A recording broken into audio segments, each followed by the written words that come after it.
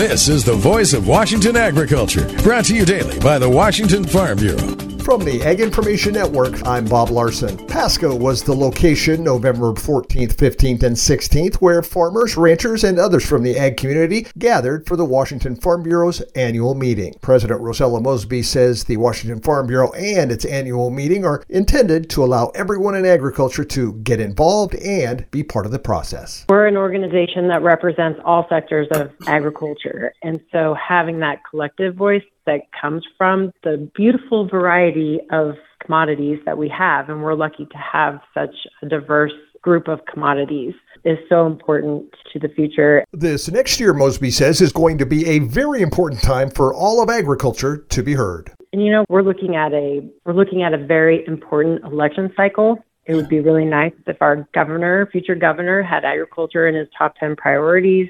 Voting costs you nothing, but yet not voting can cost you everything. But despite the challenges, Mosby says she's optimistic. I think the future is bright for Washington Farm Bureau members. We're working hard. We want people to be involved. We want people to exercise their voice so we can better represent them. Mosby says Farm Bureau is a great resource for the ag sector to come together, use their voices, and have good representation. Voice of Washington Agriculture, presentation of the Washington Farm Bureau and the Ag Information Network.